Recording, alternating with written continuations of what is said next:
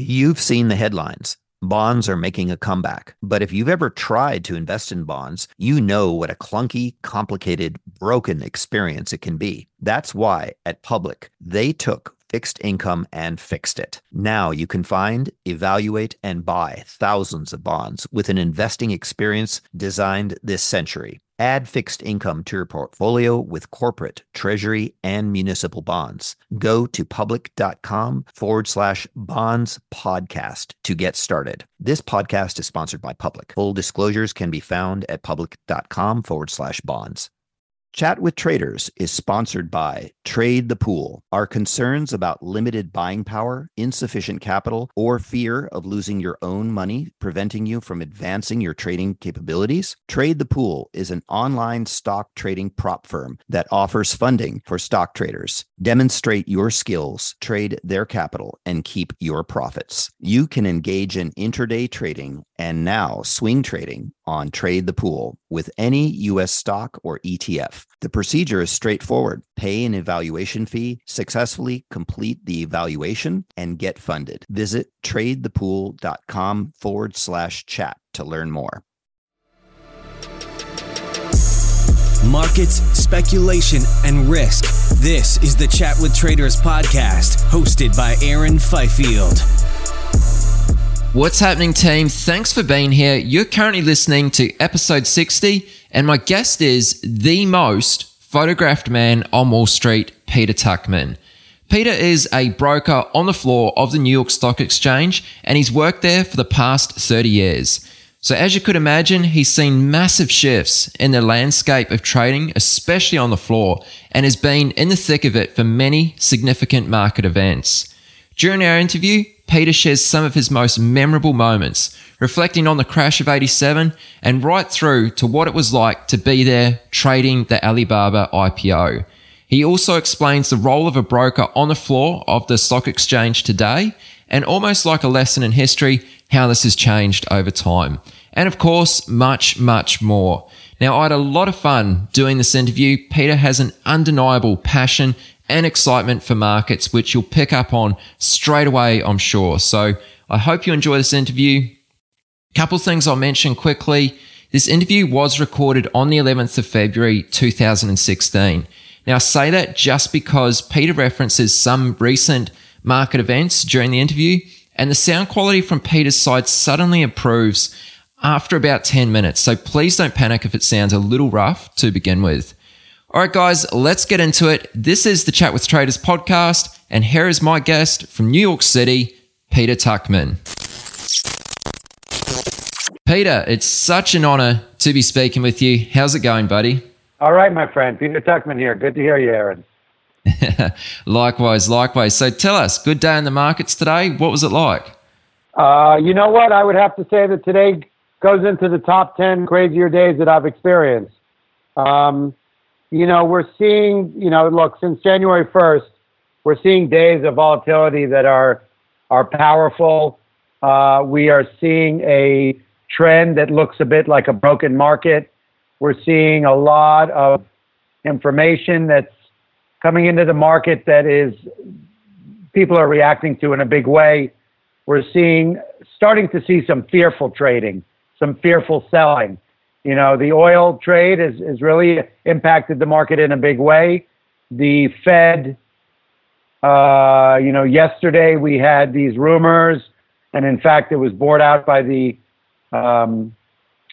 by Congress and Miss Yellen's chat that she is requesting the banks to address a possible negative interest rate and a stress test with that, which is sort of it's a confusing idea in my mind. I don't understand what negative interest rates mean. I don't think the public does. I don't think Janet Yellen does. And then you've got the problem with the banks in Europe, which is a huge, huge problem. And so these are the most sort of overpowering situations that are really hitting the market over the last week or so. We've seen a sell-off. Are we in correction mode? Yes, it seems that way. Is this liquidation of some funds? Perhaps. Are the people who are in the energy trade getting eviscerated? For sure. Is oil broken down below every possible level we've seen in decades? Absolutely. Is the fear of failure in European banks a huge looming problem? It's been clear in the last week or so that that's kind of a new entity in this big mishmash of madness that's going on. So, and then we've got this whole Fed thing that, you know, their decision to raise rates, which I think was a mistake, they waited way too long to do it, is now they've said that it's going to be data driven, meaning that are we going to raise them again in March? Well, only if the economy is showing some lift. And a market that's down thousands of points since January 1st is showing towards, if we're going after data driven, then we may not be able to raise those rates, and then perhaps we may even lower the rates. So today we had a huge global sell-off last night due to these fear of default and a bunch of these they're called, I call them Cocoa Puffs. These European bond deals that they're using to try and raise money to support them. People are afraid they're just going to be blank paper by the time they come to fruition. And so we had a huge global sell-off overnight. We came in this morning down 300. Market proceeded to sell off even further. Oil broke 27. And then, it looked like we were going to maybe get some capitulation and a complete real puke, as it were. And then suddenly OPEC came out at 2:45 with a statement saying that they were going to consider restricting dumping oil on the market and production of oil. And the market rallied 280 points in about 4 minutes. And, from a day trader's point of view, people who are sitting on the short side going, okay, oh my God, what are we going to do? We should probably close at the lows here.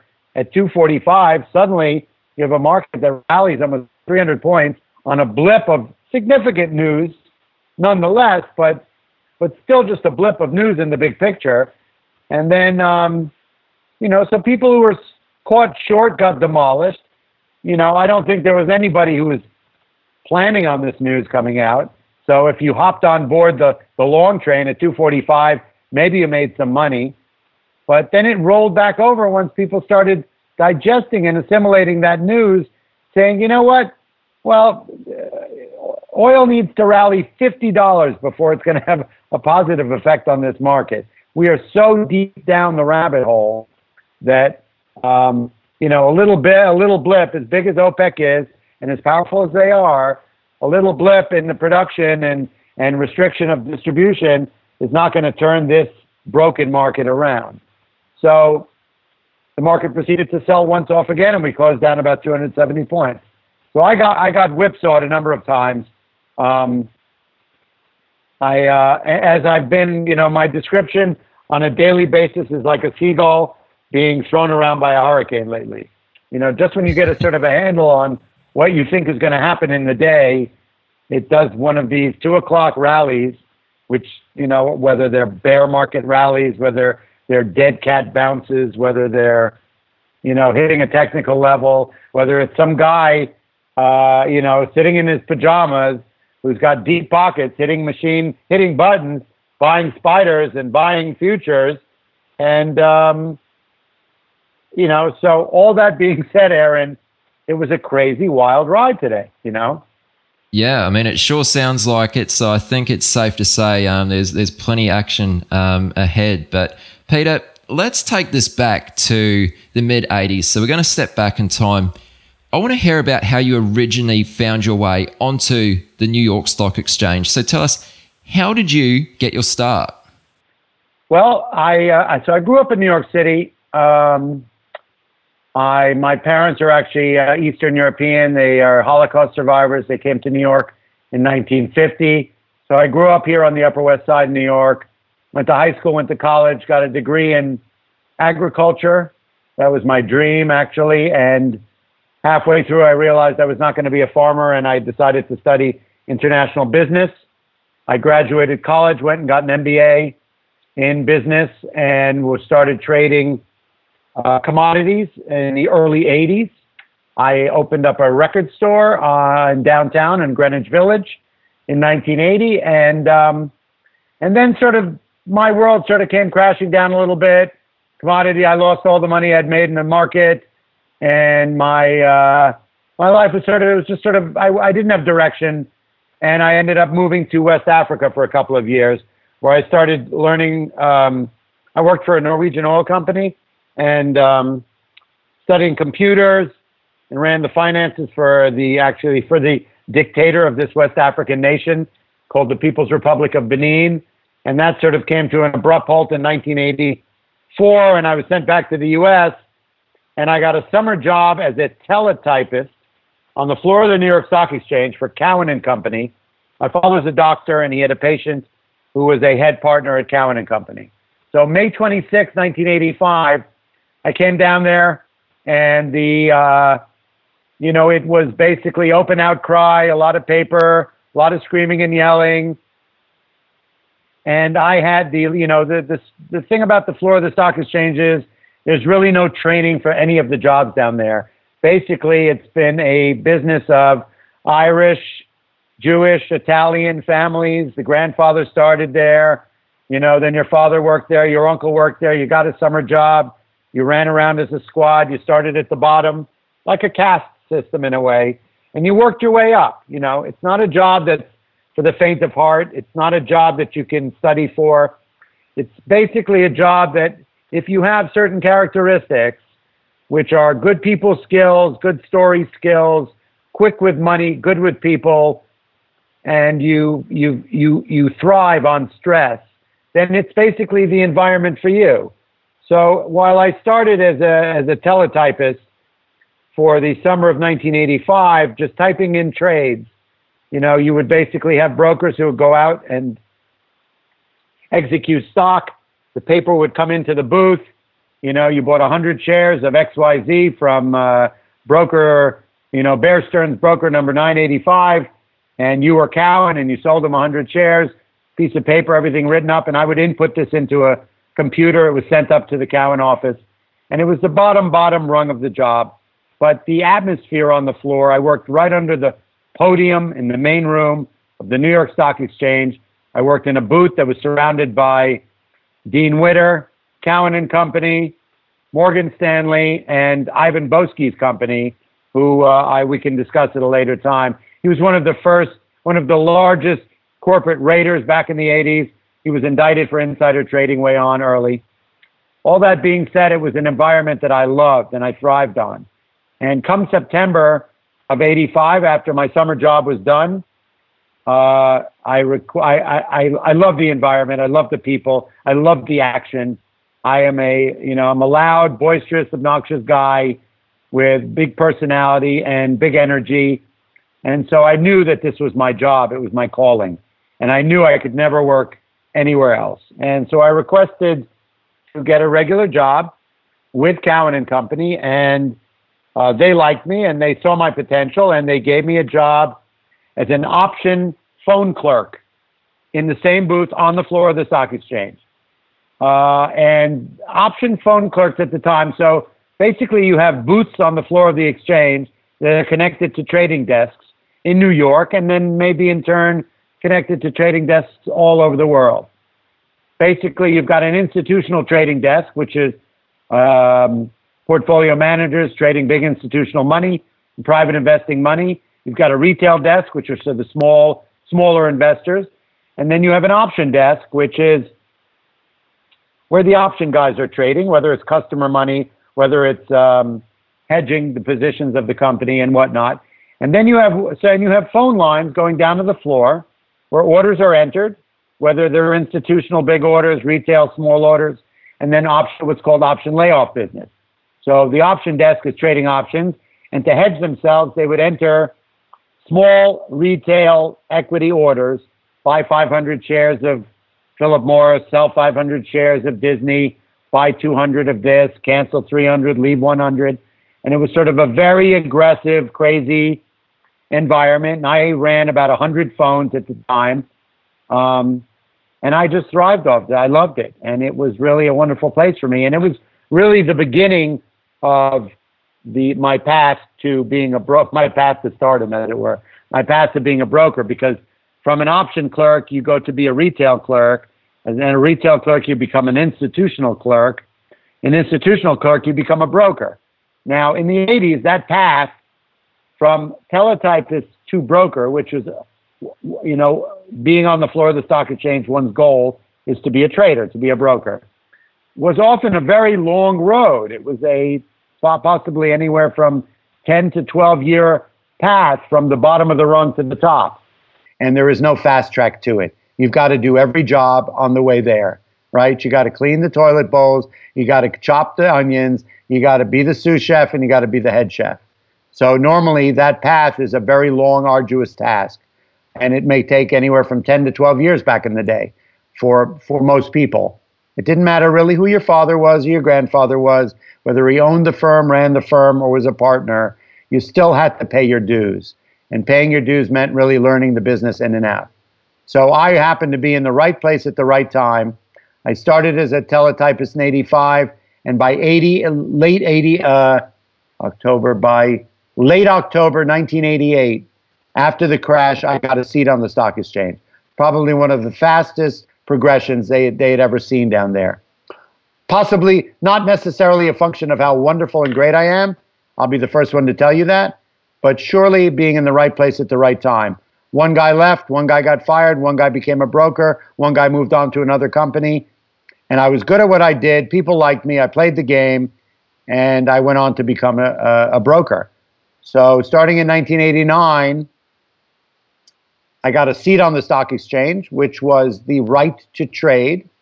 It was a huge honor. My parents came. We went up to the stock exchange luncheon club, to a big boardroom where everyone from, FDR,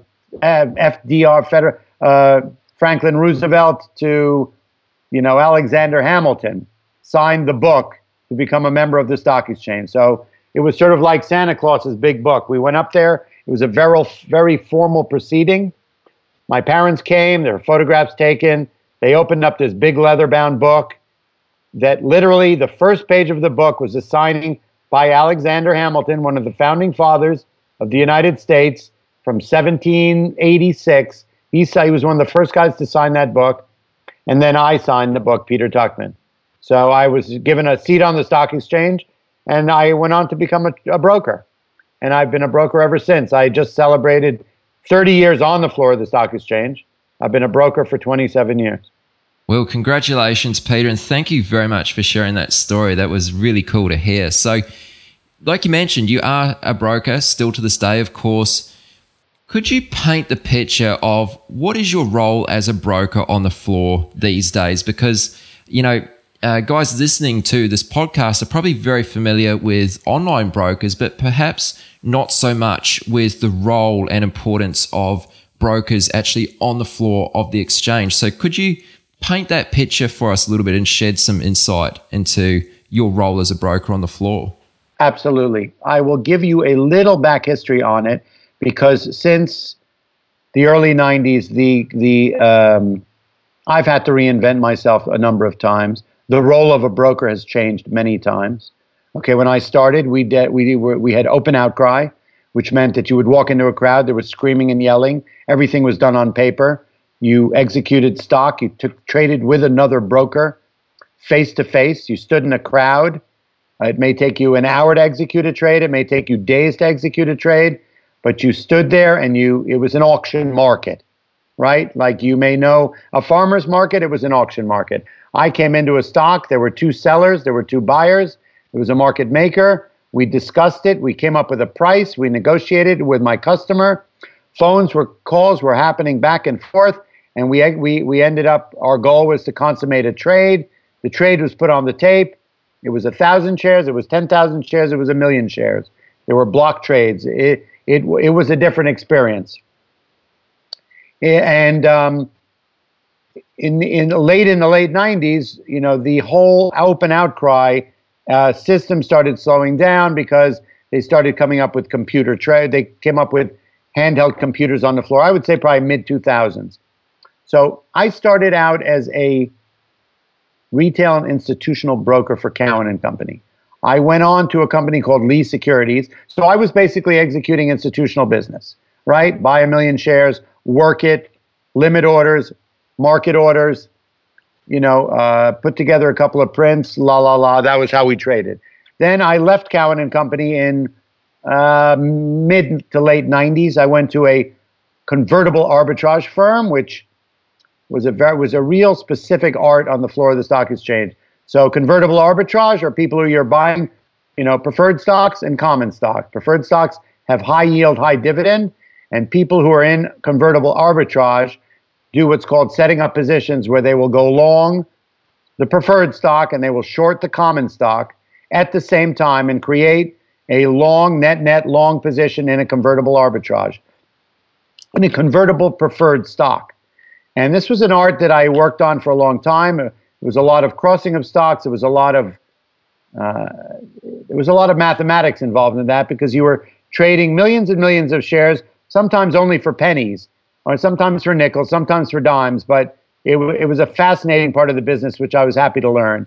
And that sort of convertible arbitrage doesn't really, it happens now through computers upstairs, but it was a big part of my life on the floor of the stock exchange for a while. Then I went on to do more institutional business. Well, I'm called a $2 broker. So a $2 broker is, so you have firms like JP Morgan, Morgan Stanley, Goldman Sachs, who are called house. Those are the houses. Those are the big brokerage houses. And they have their employees who are their brokers. And then there's what's called overflow business. When their brokers are unable to do all the business, there are people since the beginning of time who were called $2 brokers, who did commission business. They sort of roamed around the floor because of their specialty in a certain stock or a relationship with a certain market maker. They were given overflow business by firms, and they were paid a commission. Back in the day, they were paid $2 for every 100 shares they executed, hence the name $2 broker. Well, at the time, in the 80s, there were in the early 1900s, 1,654 seats were created on the floor of the New York Stock Exchange, seat being the right to trade. They had value anywhere from $30,000 to $8 million over time. The value of a seat on the stock exchange was a function of how much money people were making, how busy the market was, and how the economy was doing. Okay? The market in seats, so you had to buy a seat or lease a seat in order to have the right to trade stock. Pre-1929 crash, seats were trading at $30,000. They went up to $180,000 before the crash because the market was really roaring. During the crash of 1929, the value of a seat went down to $15,000. And then from 1929 until 1990, I think, when the company went public, they went from $15,000 to $8 million for the right to trade stock on the floor of the stock exchange. So I've never been a house broker. I've always been at what's called a $2 broker. So I've always basically been trading for other people's accounts. I do not trade for my own account. That's actually illegal on the floor of the stock exchange. I'm not allowed to be involved in stocks that I'm trading for customers for 30 days. So in fact, as odd as it may be to you and to your audience, I, Peter Tuchman, have never owned a share of stock in my life. But anyway, that, for me, I learned from the great Gordon Gekko line from the movie Wall Street, never get emotional about money. If I'm trading my customers' money, I need to be solely focused on doing the best thing for them, and I cannot be worried about what my account is doing or what's going on with my portfolio. So therefore, I don't have a portfolio. All that being said, when computers came into the market, not necessarily high-frequency trading, but I'm talking computers came down to the floor of the stock exchange. And open outcry was not the way that we traded anymore. As your audience may know from the movie Wall Street, where you see people screaming and yelling, ripping paper and whatnot like that, sort of a trading places Wall Street type scenario. They brought handheld computers into the stock exchange, which meant that orders were not being generated by phone calls, but they were being generated by computers, by IMs or whatnot. They were entered upstairs on a desk. They were sent down to what's called a BBS system on the floor, and then they were sent into a handheld computer.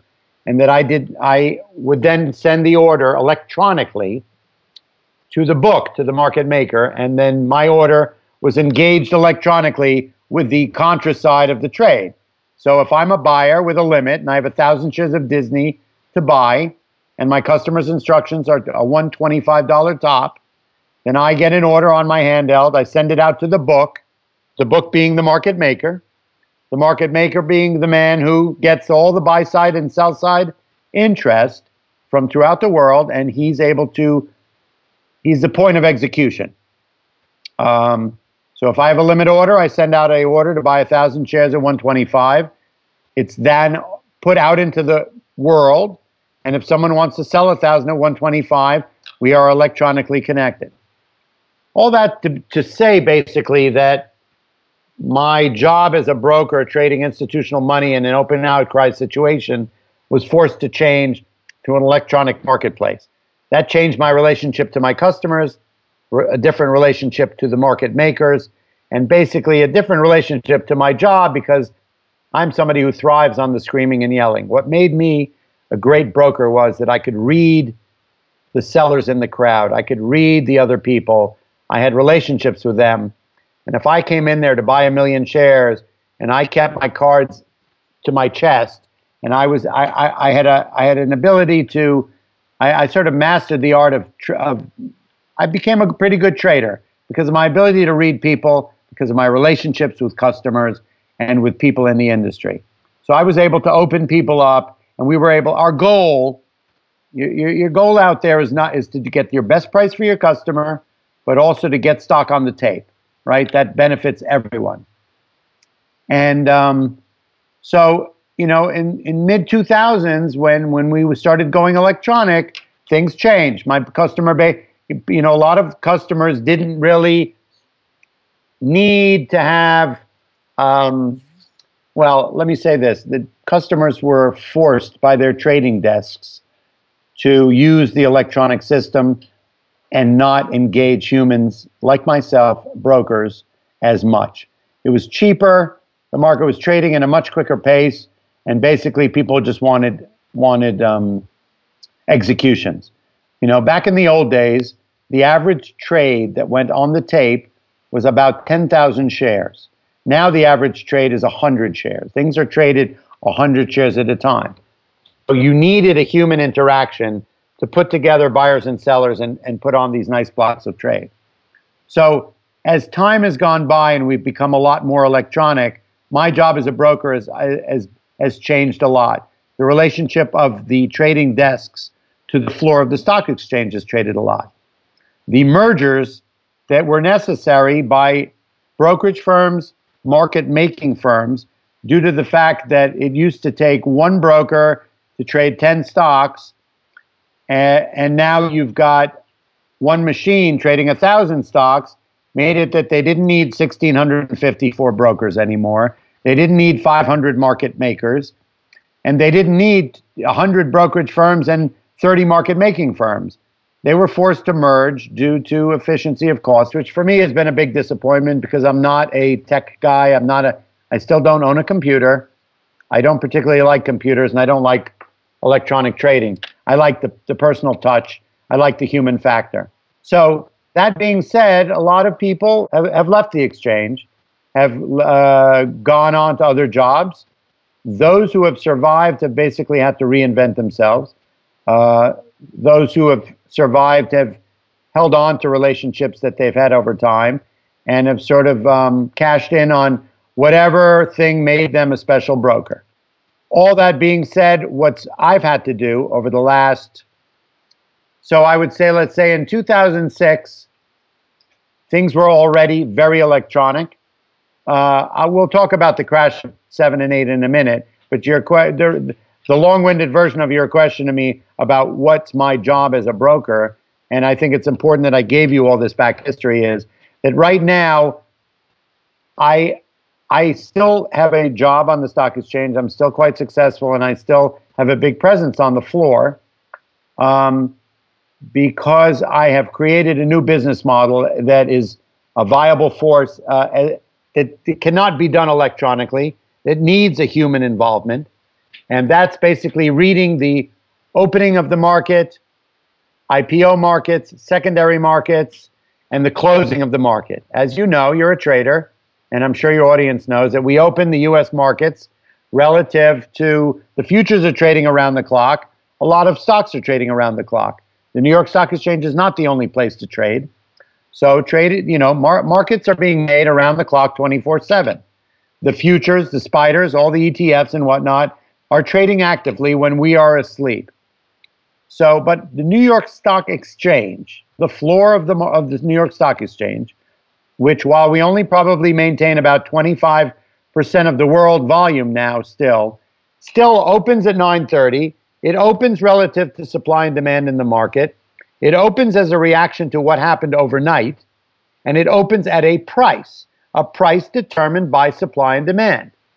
So what I've been for, and then the market also closes in the same fashion, okay? When I come in the morning at 8:30, the futures are doing what they're doing, the exchange rates are doing what they're doing, the ETFs are doing what they're doing, and the geopolitical stuff is obviously running rampant all over the world.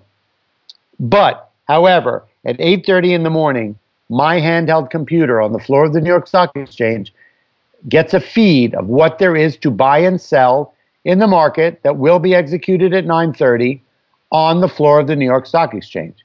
Not what's trading in a way, not what's doing anything else. This is flow coming into New York, okay? Now, that flow will sometimes be, let's give today as an example.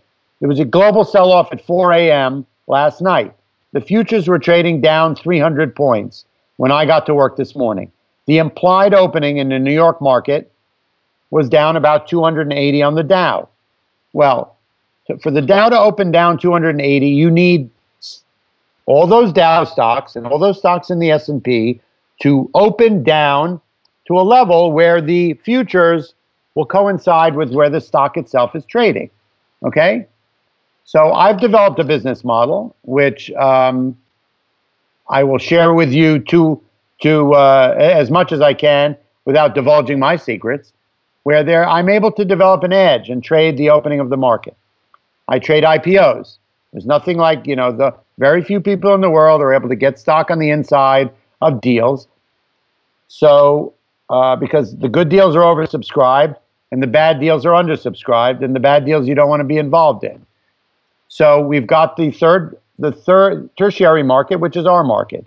When stocks go public on the floor of the New York Stock Exchange, there is a wonderful trade to be had by trading it in the aftermarket, which is our market, okay? The stock is priced the night before. They've done their roadshow. They come to New York. And I will go on in the conversation and explain to you some of the most wonderful IPOs, which I've been happy to be part of. But there is a market to trade. See, I need to find an edge right now, okay? Because the markets are pushing towards going all electronic. And I, as a human, as somebody who wants to maintain a presence on the floor of the stock exchange and give added value to my customers, have to find an edge in this crazy electronic world. So I scrape and I burn on a daily basis to find an edge.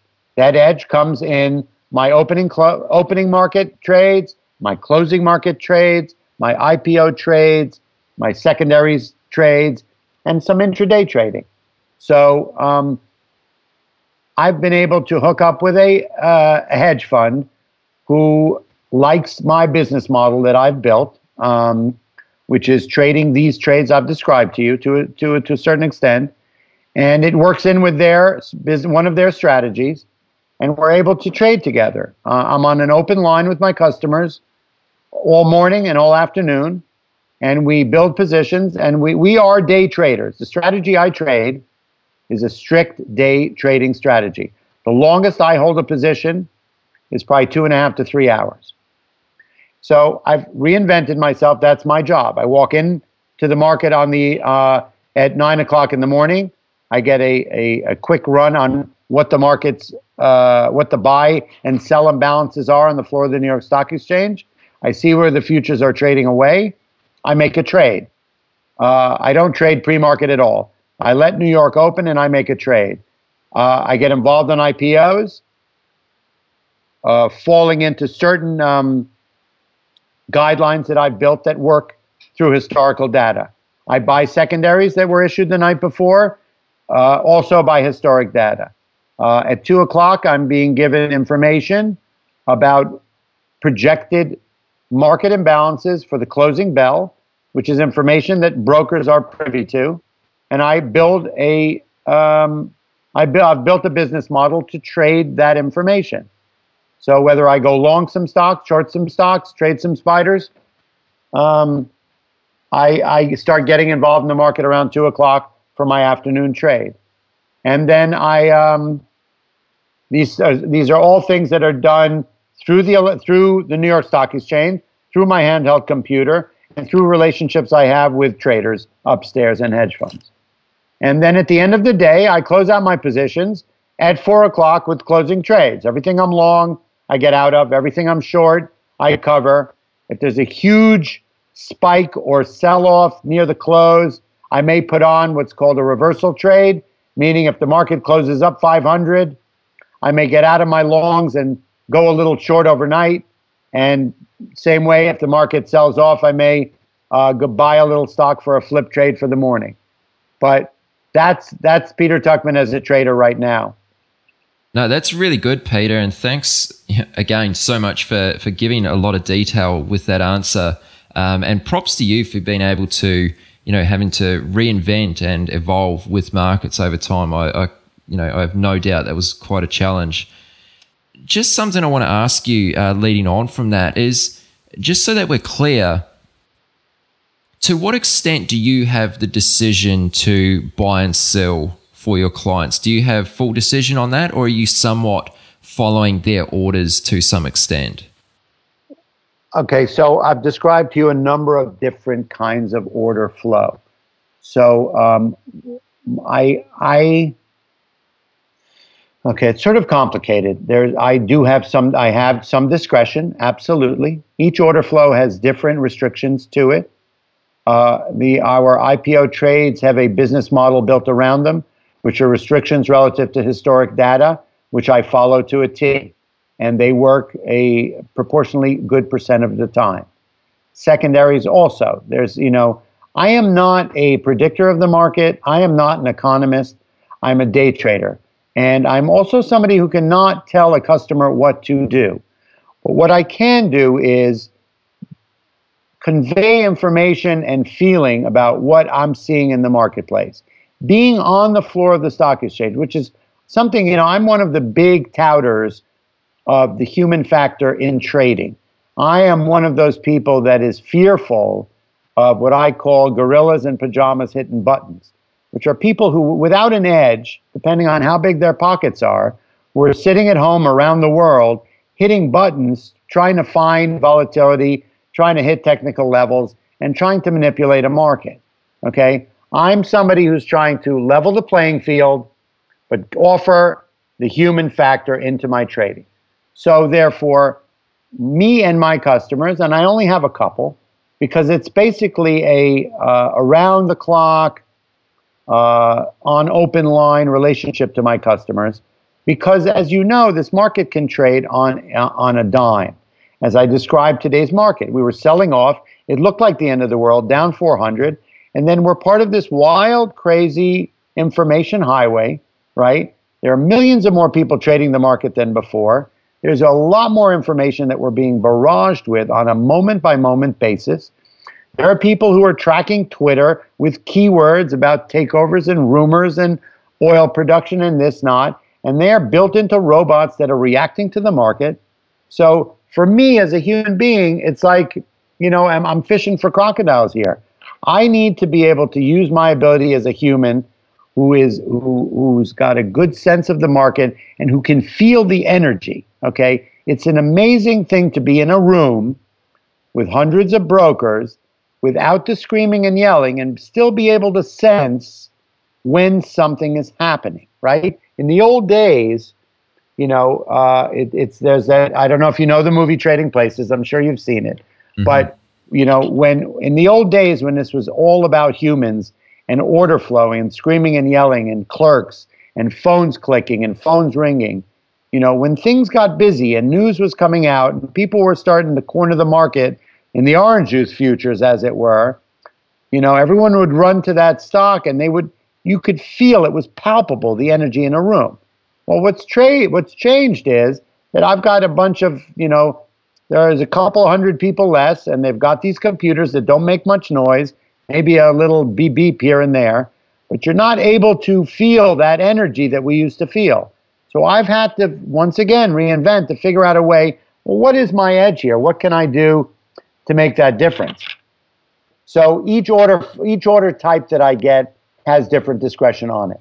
There are certain ones where net at the end of the day, okay, let me go back. Certain order flows, certain order types have different restrictions. Some, my customer and I have agreed just to follow the instructions.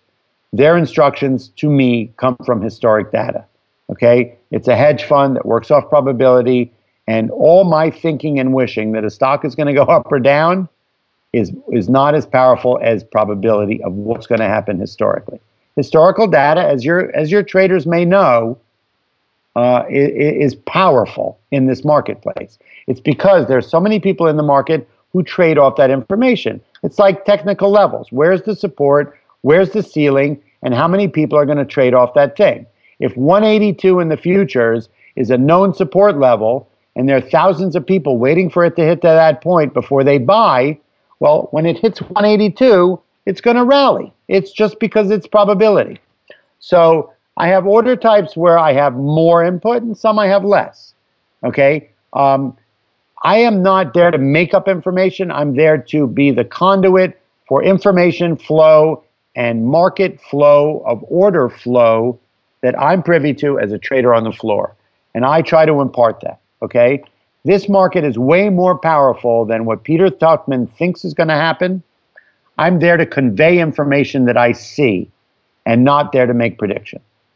That's really important. So the amount of input I have, if I say to my guy, I really don't think we should do that, let's not do it. He may say to me, Pete, I hear what you're saying, but probability shows us you should do that. Or he may go, thanks for that information. But more importantly, I'm there in the business model I've created, and this may change down the road the way the market's changing, where what I'm seeing and how I convey that information to my customer, probability and percentages of buy to sell, dollars and dollar numbers buy and sell, percentages buy and sell stocks, to be able to convey that information in a clear and concise way so that my traders can react to it, right, is more important.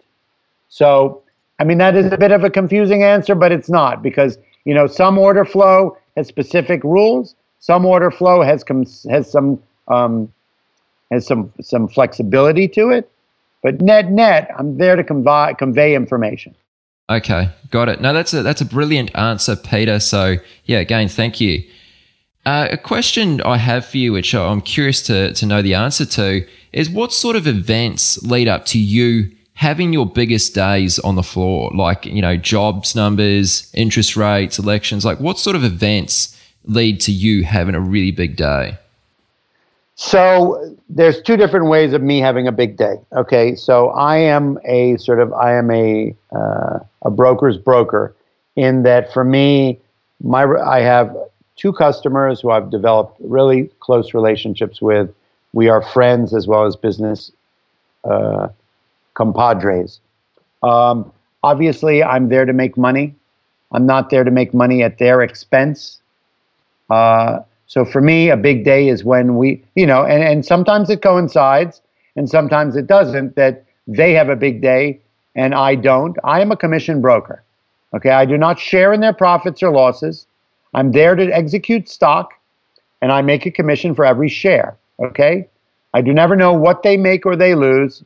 For me, I know if they win or they lose. Okay, so look, in different jobs, to win or to lose is questionable. So it's not always the case when they have a big day that I have a big day. Okay, because I may have had the right call, but it may not have translated into a lot of shares of stock executed by me.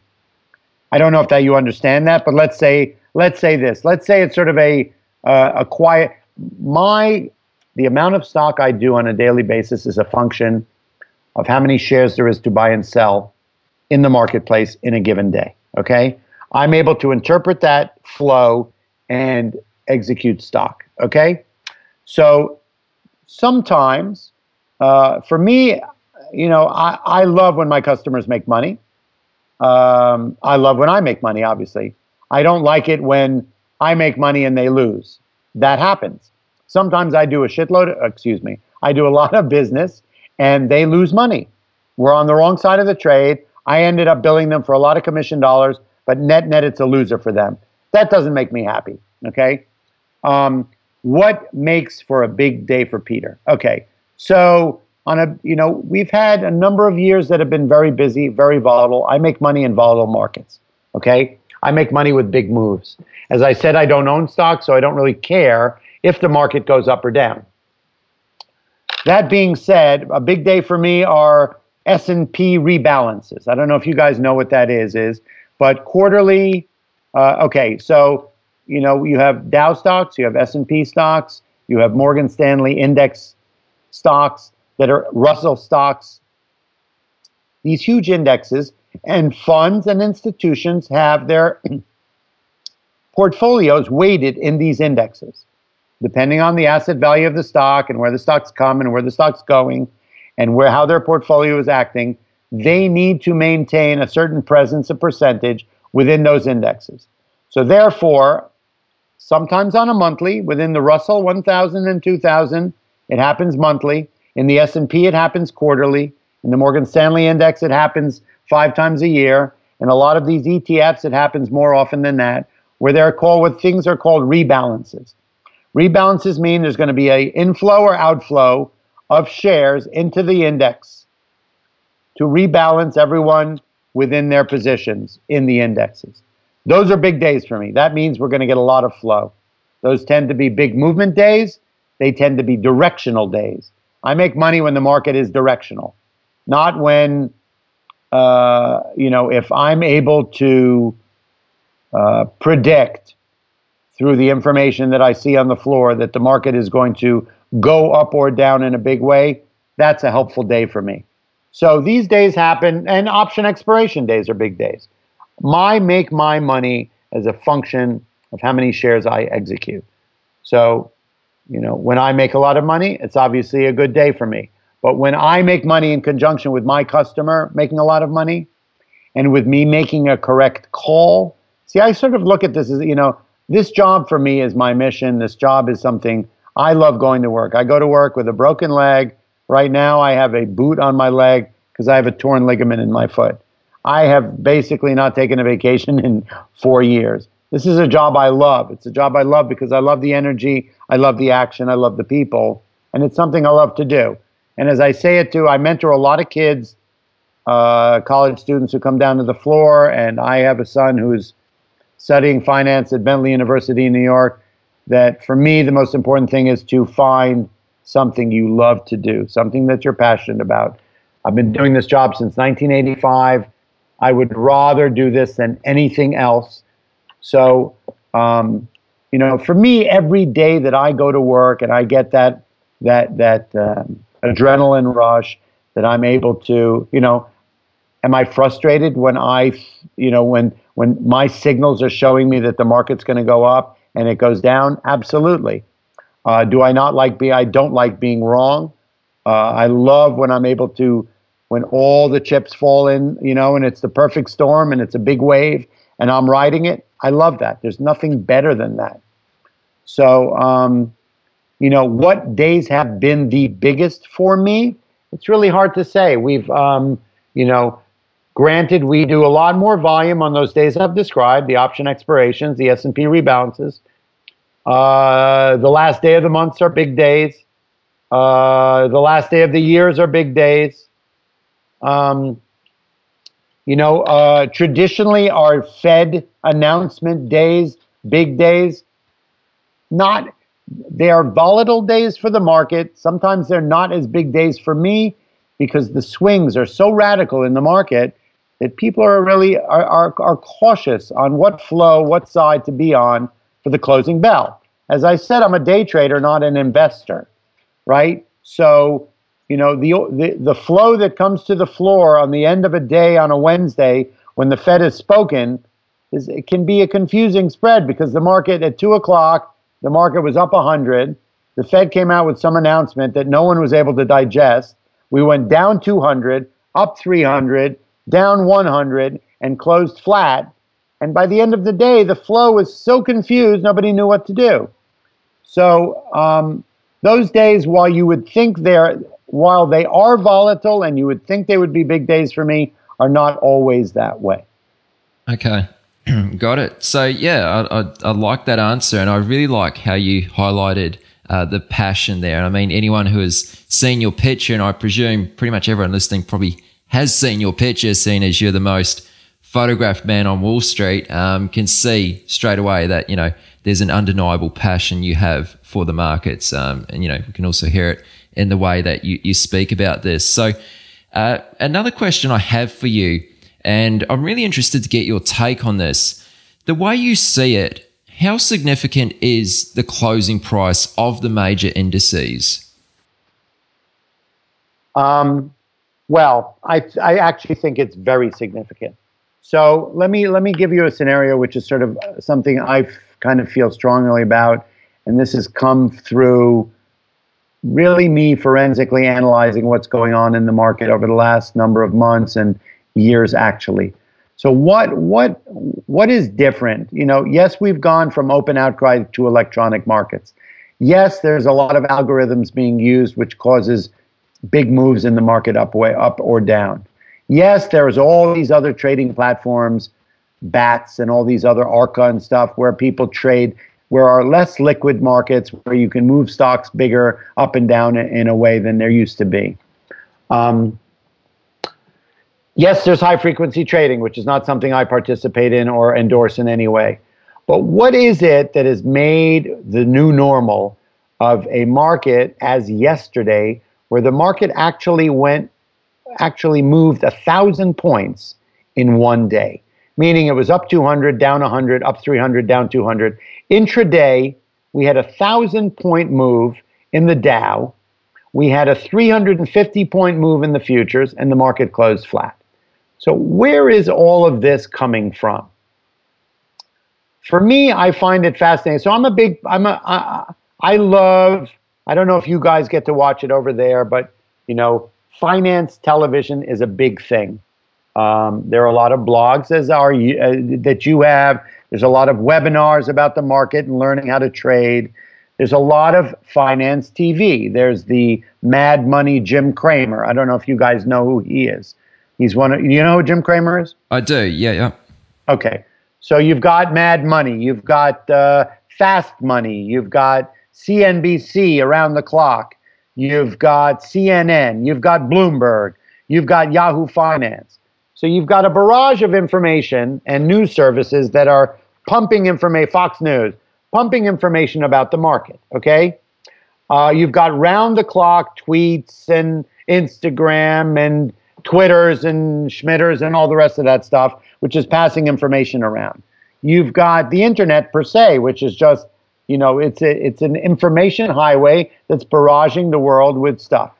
And then you've got, which I think is a function of all of the things I just described, that in the old days, you know, before you were born and when I was a kid, people made money, you know, and they put their money in a retirement fund, which went into a mutual fund, and they never saw it for 30 years. And they, you know, if they needed it, they sold it. Otherwise, when they retired, they took it out on a monthly basis. But they were not involved in their money, right? There was a limited amount of people. There were people who were in the industry who were obviously involved in their money. There weren't all these hedge funds. There weren't all these ETFs and spiders and futures and all that other stuff.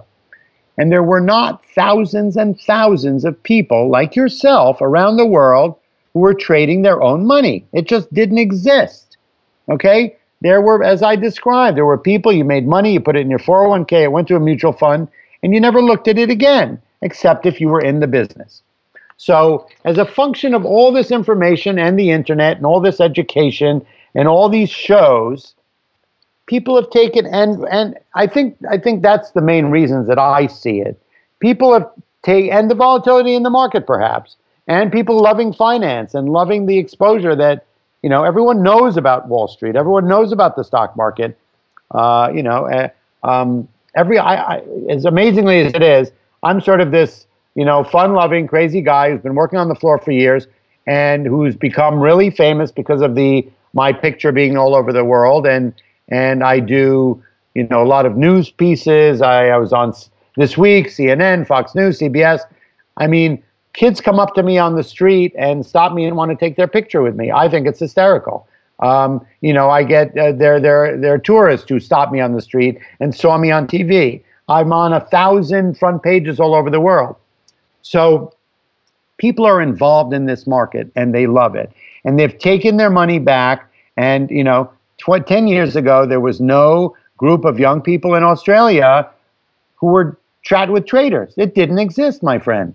Okay? So you've got tens of thousands of people all over the world who are involved in their money in trading the market, right? And that is really, that's an amazing thing, but that's really, that is a function of what's going on in the marketplace today, right? That you've got, and everybody, and what's amazing about the market is, for everyone who's buying it, thinks it's a great buy, there's someone selling it, okay? That person may think they're selling it because they think it's going lower. They're selling it because they bought it cheaper. They're selling it because they have to. But so, the amazing thing about an auction market is that everybody who's buying it thinks that buy is a great idea. And there's someone selling it who also thinks that's a great idea. And now we have tens of thousands of more people in the market who are long or short stocks for any number of reasons. Everybody can interpret all this information differently, okay? We have a market selling off because of oil. We have a market selling off because of Fed fears, because of China, because of European banks. We have people buying gold and selling equities as a fear trade. We've got people who are long Forex and short bonds for whatever reason. We've got people who have been destroyed in the energy trade. Commodity funds are being blown up. We've got so many people in so many complicated trade, and then we have options. So this market is being tossed and turned like sand in the undercurrent of a wave. And everyone has a reason to be there. Everyone has the right to be there, but everyone's there for a different reason. And everyone has a different posture, and everyone is interpreting all this information differently, right? That's why I'm enjoying my place in this industry, because everyone else who's online or who's on TV, giving their explanation, whether it's on CNN or NBC or whatever, about analyzing what happens in a day in the markets trading, are making believe they're economists and all that other. I don't purport to be any of these things. I'm a guy who's on the battlefield there, interpreting what I'm seeing and being very humbled by the fact that there's thousands of different interpretations to all this information. And that's what's making this market move and rock, right? And that humbles me because, this is a market that's not for the faint of heart. This is a market that is moving billions of dollars in moments, right? This is a market that is thrashing and burning a lot of traders. This is a market that in 2015 has taken big fund managers who were, traditionally up 30, 40% down the tubes. This is a market that is losing people billions of dollars, and on the other side, making people billions of dollars. But it's a humbling place to be. It's a dangerous place to be this way. But I think that what's so important is that the crazy, wild, volatile moves is a function of all this information we're getting and all the different interpretations of this information. Okay, Peter. So just tying that back into the closing price and the significance of it. I'm sorry, I went off on a tangent. No, that was awesome. I really appreciate that. Question, and I gave you a complicated answer. What I said, I really feel was important, and and I will now finally answer your question. What goes on where a stock opens and closes on the floor of the New York Stock Exchange, okay, even though we only are 25% of the world volume, has an effect, a domino effect, on what happens around the world, okay? Yes, we react to what happened in the markets before our opening, and yes, everything in the world is affected by where we end up closing, okay? So the price and the directionality and the voraciousness of our closing prints, whether it's the S&P futures, whether it's the Russell, whether it's the transports, whether it's the price of oil or the price of gold, where we end our trading day goes on to affect what happens in the rest of the financial markets throughout the world. Okay? It's just the way it is. We are no longer the biggest market in the world, but we are the most significant market in the world. Okay? And that closing price is going to set the stage in so many ways. Now, there was a time where the closing price, if you closed up 400, you were pretty sure that tomorrow the market was going to go down 100. But, or if the market closed flat, it was not going to purport that much interest in the market in the next day's trade. But what ends up happening, if you look, you're a trader, right? You see that last 15 minutes of trading and that last hour and a half of trading in the New York market is significant every day. It's rare that you'll see a flat line from 2 o'clock on, because all the other markets that are closes, people are coming into, here's an interesting fact that when New York time, 11 a.m. every morning is when the European markets close, okay? Inevitably, you will see a big reaction, whether it's a spike or a sell-off in our market when Europe closes. Now, is that people who can no longer trade in Europe and want to get out of their shares? Possibly. Is it a bet on tomorrow's trade? Very definitely. So wherever a market closes, okay, ours, the most important of all, is going to have a huge effect on what goes on in a domino effect throughout the markets in the world. Okay? Short of and in accordance with all the other wild and crazy stuff that's going on. Is there going to be, we closed today down 252 points. That was after a 400-point sell-off, a 250-point rally, a 100-point sell-off, a 100-point rally, and a 50-point sell-off. Net at the end of the day, after a 1,000-point move, we closed down 250. Does that down 250 feel like a win, sort of? Yes.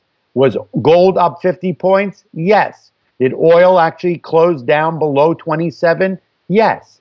Are these significant facts? Yes. Did the Dow close down 255 points? Yes. Is that 150 points off its low? Yes. How is that going to affect tomorrow's open? Well, my feeling is that it closed in a weak posture, okay, because it did not sustain the rally we got by the OPEC news. So I kind of think that this downward trend is not over.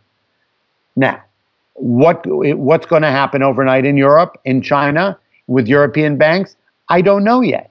Is that going to affect what happens tomorrow morning? In a big way, okay? So in answer to your question, does the New York close, is it significant? In a big way. Is the directionality, is the intent of the buying or selling that leads into the 4 o'clock close in New York important? Incredibly so.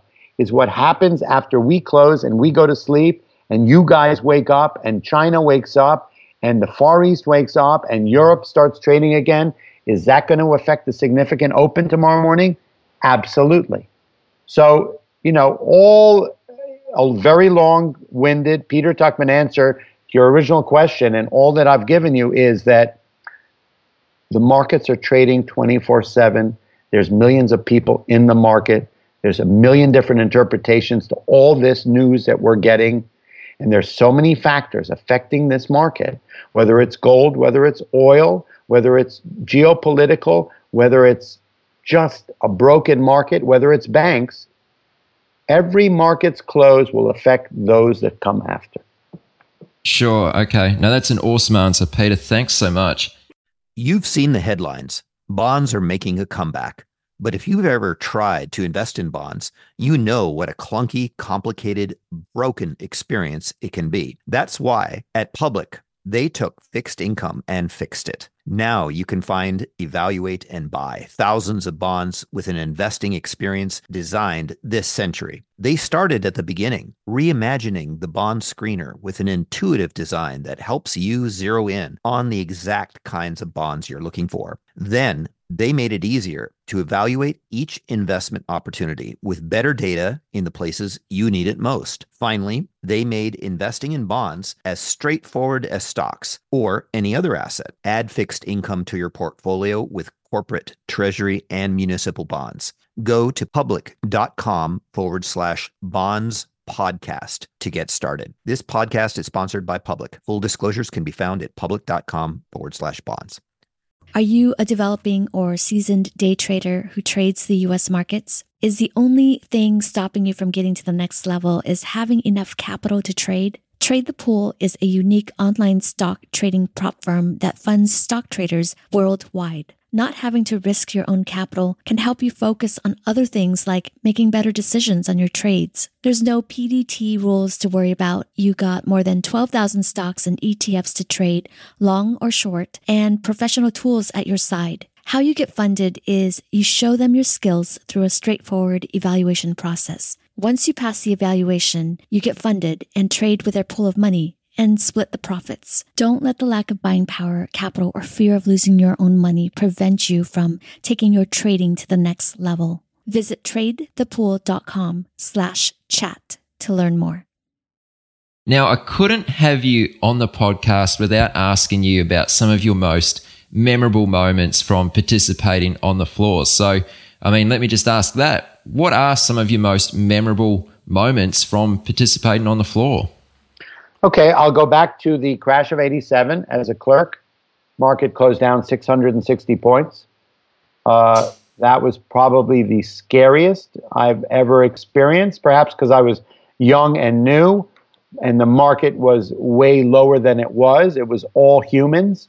Stocks were careening. A lot of people went out of business that night. Black Friday, as they called it. Stocks, I was trading a stock called Digital Equipment at the time. It was a $150 stock, and it closed down $68. I was clerking at the time. I was under a lot of stress, and I was receiving hundreds and hundreds of orders at a time. It felt to me what it must have been like in 1929 in the crash. It was just like, go sell them, just sell them, I don't care. And orders were just being sent in barrage amounts, and it was fear and panic. That was the first one I experienced. Let's see, what happened in the 90s? I don't remember the 90s that well. Very funny. I don't remember particular episodes in the 90s that, there were some big exciting days for me where I crossed millions and millions of shares for a customer, and news came out and stocks were up or down. Nothing is really ringing out in my mind at the moment. I would say that, the 2007, 2008, 2009 period were significant days, those down 1,000 days. That was sort of the beginning of my, where pictures started to be taken of me. My hair was at its peak of wild and crazy. Markets were moving radically. It was sort of our first experience of an electronic market moving in 1,000-point swings. And that was, those were kind of significant, scary days. For me, a scary day are days where you're feeling panic and you're feeling unclear of what's going on. I lived through 9/11 on the floor of the stock exchange. That I would have to admit, not from a trading point of view because we never opened, but being on the floor of the stock exchange, walking out of the subway after the first plane had hit and seeing a piece of the fuselage on the statue of George Washington, being in lockdown on the floor of the exchange, being evacuated at 11 o'clock through 3.5 foot of ash and black smoke was probably one of my most unpleasant, traumatic days. I would think that once the market reopened after 9/11, which was a week later, was an exciting, uplifting day that we had survived and that we were resilient and resolute and that they weren't going to get us. And so that was a significant day. As far as exciting moments on the floor, if your audience looks me up on Google, you'll have 100 pages of fun, exciting pictures of me with celebrities and whatnot, as I'm sort of, as you said, the most photographed man on the floor of the exchange. I am somebody that's engaging and fun and humorous and one of the big supporters of the floor, and the floor loves me and I love them. So that's kind of fun. I would say meeting Sean Connery and some fun comedians and some great entrepreneurs have been great moments for me. As far as trading goes, I would say the last 2 months have been significant. They've been exciting for me. Intraday moves of 1,000 points are exciting. Big winning epic days for me and my customer when I'm able to pick the directionality of the market and be right have been great. Wonderful episodes on the floor of the stock exchange, I would say, was the year of 2013 and 14 in the IPO market. So you're a trader. I'm sure you've been involved in some of them, but we've unfortunately the volatility of the market has sort of put a lot of these IPOs on hold. But 2013 was an extraordinary year. We had Twitter, we had Facebook, we had Alibaba, we had a lot of these. We had LinkedIn, we had Tableau, a lot of these internet cloud companies and whatnot. And if an IPO on the floor of the stock exchange is probably one of the most exciting places to be. Okay, for us as traders, it's exciting because our value is at its premium because we're able to convey the information necessary for customers to get involved. For me as a trader to be there to entertain the CEOs and the dream team, as we call them, the group of the corporate managers of the company, and to see their eyes light up when they go public and they hit that bell and that first stock, shares of stock trades is a super exciting time. Have there been IPOs where I've made a lot of money in the first 20 minutes due to a business model I've built? Absolutely. I bought Alibaba on the open, up $40, and it went up another $40, and I was able to make great money for my customer. Twitter, another one. It was an honor meeting those guys. The stock has not done well since then, but Jack Dorsey and that group are an exciting bunch of people. Watching Shake Shack, one of the great hamburger companies of modern day hamburgers in the U.S., go public was an exciting day. So for me, I love the fanfare. I love the celebrity. I love the energy. I love the action. I love crowds of people at work. I'm sort of a homebody from the other side of my personality, which you wouldn't think so. But, the adrenaline rush, the excitement of money, the excitement of trading, to be at the, I don't mean to, I was going to say ground zero, but ground zero is like the battlefield. I don't mean to demean people who fight in our armed services or the place where 9/11 happened, but to be at ground zero for information and for trading, to be at the bottom line, to be at the cutting edge, to be at where all the information trickles down is a huge adrenaline rush. It's a huge level of excitement. And then to hop on that train and be part of the movement and make your customers happy is probably one of the greatest highs there is.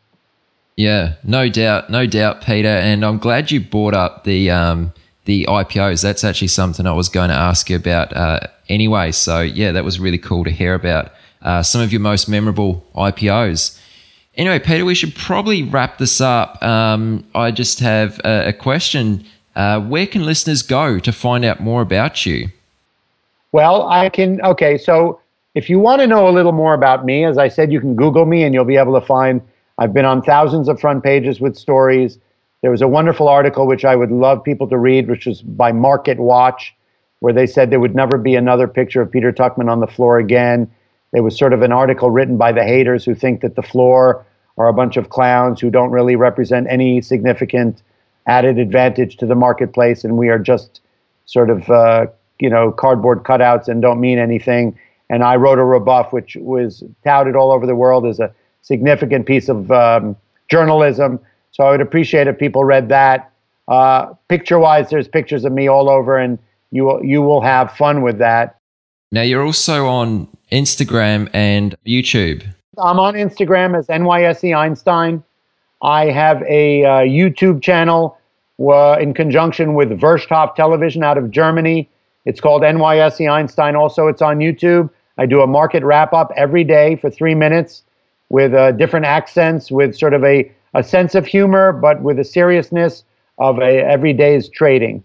So that's available every night. You can look it up on Wirtschaft Television or YouTube NYSE Einstein.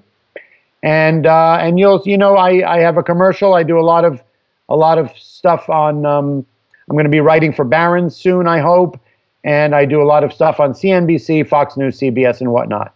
But what I'd love to share with your guys is, so I've described to you that I am not an investor. I've never owned stock, and that day trading for me is something that is a discipline, in my opinion, and that it's something that your audience are young traders who are day traders. And in this ruthless market, I would like to impart onto them some information that may be helpful. I worked with a guy on the floor many, many years ago who was a trader, a market maker, who got a big buyout and went on to lose all his money trading. And then he realized that if he learned the discipline of day trading, which is an art, which is a discipline, and which has taken down some of the greatest minds of the world, that you can actually make money in this market, whether it's swing trading, technical trading, or just market trading on a daily basis. So I work with a gentleman. He's at a company called T3 Trading. His name is David Green, and he runs a webinar, he runs a chat room, and he runs a trading school. And he's asked me to let everyone know in your circle, Aaron, that if they called 1-888-998-3548, or they went online to t3live.com, Trading Lab, that they could be part of his chat room. He's offering, and code word GREEN, it's called the Green Room, code word GREEN, that he will offer them a week of free trial in his mentoring chat room. And I recommend everyone to go online, look up T3 Trading, look up David Green, take his offer of a free week with him, because in my opinion, of all my years of trading, he is a master. He's somebody I use as my go-to guy. If anyone needs to contact me, NYSE Einstein on Instagram, they can contact me through you. I offer them the Green Room as an amazing, lifelong mentoring, trading place, and I wish everyone good luck. This is a rough market, man. This market has taken out everybody, and it's not going to get any easier right now. So any help, be humble. Ask for help doesn't mean, asking for help in trading is not assuming that you're a loser. It's a way to win in this market, and this market is ruthless. So I beg everyone to be humble and ask for help in this, and learn as much as they can about the discipline of day trading. These are new times we got going. These are new rules, man. For sure. So I'll be sure to include all of those links at chatwithtraders.com, including the article you mentioned there as well, Peter, which I read prior to hopping on this call with you. And really great article. So that'll be in the links at chatwithtraders.com. Everything will be there, all in one place. Now, Peter, let's take this out with a bang. What 2 words are you most famous for? Well, I'm famous for the word giddy up. That's the one I was looking for. Giddy up. All I can say is, guys, these are just amazing times for you guys to be young, fun traders. I just say giddy up, guys. Just, this is, and I say booyah, which is a big Mad Money name. It's like you got to trade with energy, trade with exultation, jump in, don't get stubborn, don't turn a reasonable profit into an unreasonable loss. That's all I can say. I like that. Excellent stuff, Peter. Thank you so much. It was a huge honor to speak with you. Honor to speak to you. I'm excited for you. I'm always available for you and your people anytime, anything I can do to help. I'm here to mentor anybody who wants to be involved in this market. It's the greatest place in the world, and I wish happy trading, man. You've reached the end of this episode of Chat with Traders. But rest assured, there are more episodes loaded with real market insight and zero hype on the way soon. So to stay updated with each great new release, subscribe to the podcast in iTunes. And we'd love it if you'd leave a rating and review. We'll catch you next time on Chat with Traders.